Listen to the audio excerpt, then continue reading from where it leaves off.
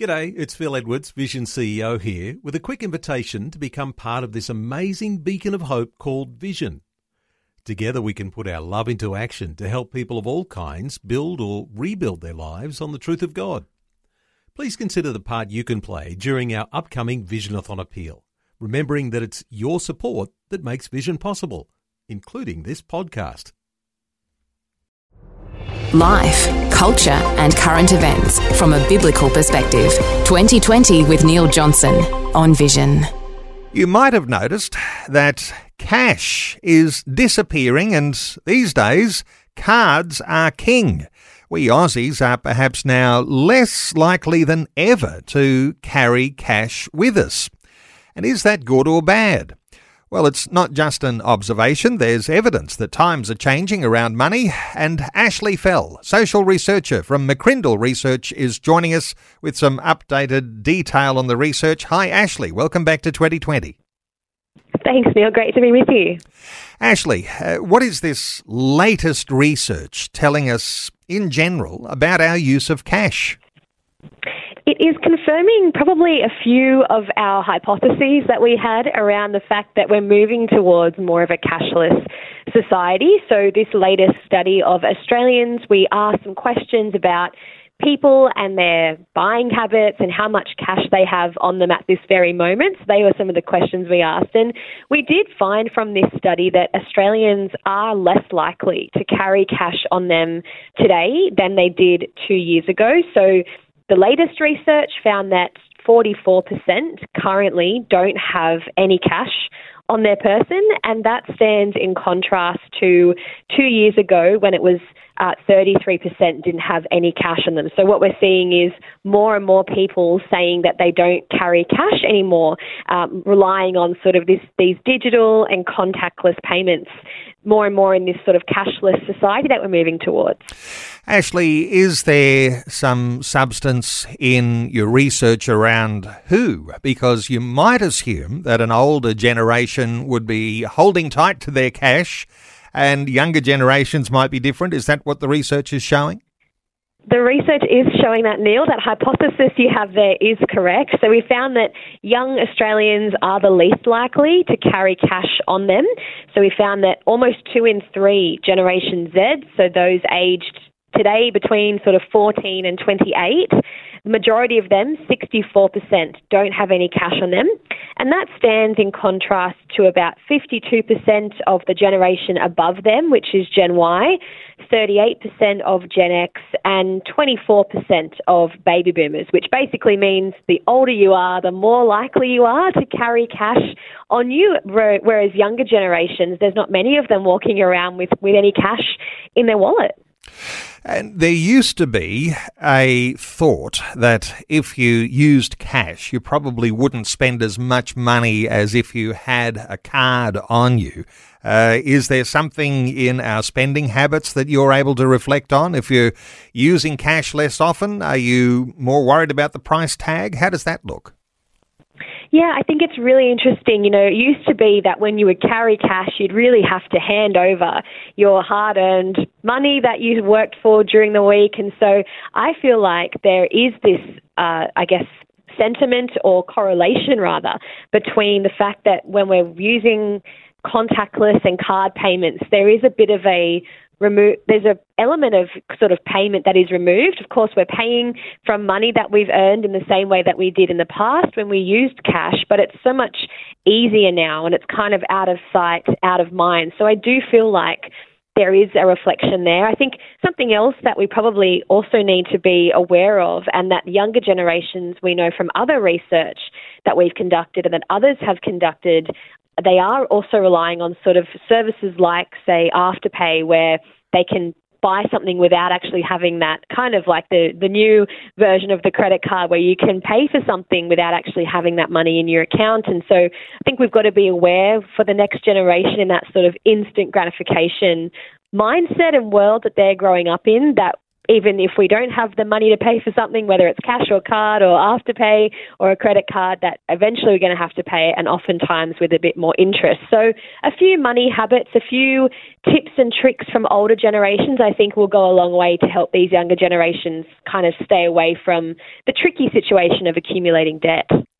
Accumulating debt might be a real challenge because in a day when you would use cash primarily, and as you say, you've earned that cash, and you'd get that cash in your pay packet, you'd have it in your hand, and when you buy things, it's a little bit like an extension of yourself. It's like when you give, say if you were giving at church, you'd be giving a bit of yourself because it's your own blood, sweat and tears that's gone into that cash that you hand over. Waving a card around doesn't have the same feel, does it? No, that's right. A card is, again, quite removed from the whole process, and we can kind of forget or not maybe be aware of how much money we have in our account at the time, or how much we're eating into that money that we've saved, or maybe even that we haven't saved yet, it's coming through credit. So, I think there is an element of removal, but something else I reflect on as well is also the impact of the last couple of years on this whole phenomena. I think pre-COVID, we were already moving towards the contactless, and we had a lot of digital payments. But then during the pandemic, I'm sure we all recall those days where people weren't taking cash because it was safer to pay via contactless, and we didn't want to exchange money because we were all worried at that time about germs and being safe and keeping distance. So that also probably, I think, accelerated this digital and contactless payment kind of transition that we've kind of been heading on, and so it really fast-tracked that. But yes, I totally agree, Neil, that I think with this whole digital and contactless world with card payments, it can be easier to forget how much we're actually spending, and it does take a bit of discipline to actually check our spending, check our accounts, check our statements to make sure that we're not spending beyond our means, and that we can still make our financial commitments, whether they be tithing, whether they be, of course, our monthly bills and rent. And in this cost of living crisis, that's really more important than probably it has been for the last few years. You know, doing a cash deal is not quite so easy anymore, and maybe that closes some loopholes for people who might be trying to avoid paying tax. But there's also a privacy issue to that, isn't there? Because now every transaction is traceable.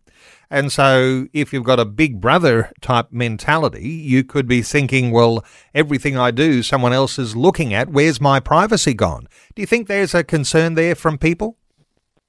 I think there is a concern, particularly among probably our older generations, because what we have found consistently in our research, in this study and in others, is that younger people are more likely to give up information and data about themselves to organisations, to banks, to whoever it might be, in exchange for a more personalised and streamlined service. I mean, I personally also find the digital and contactless really easy, and sometimes even in the presentations I'm talking about with regards to the future and future generations, I'll even say for a young person today, a generation alpha, someone aged 13 and under, with the increase of digital and contactless, they may never in the future need to carry around a wallet because all their cards might be on their Apple phone or their iPhone or their Apple Watch. So, you know, I think the future is more of this, but we have to be aware and probably teach our younger children as well, particularly around what we actually give up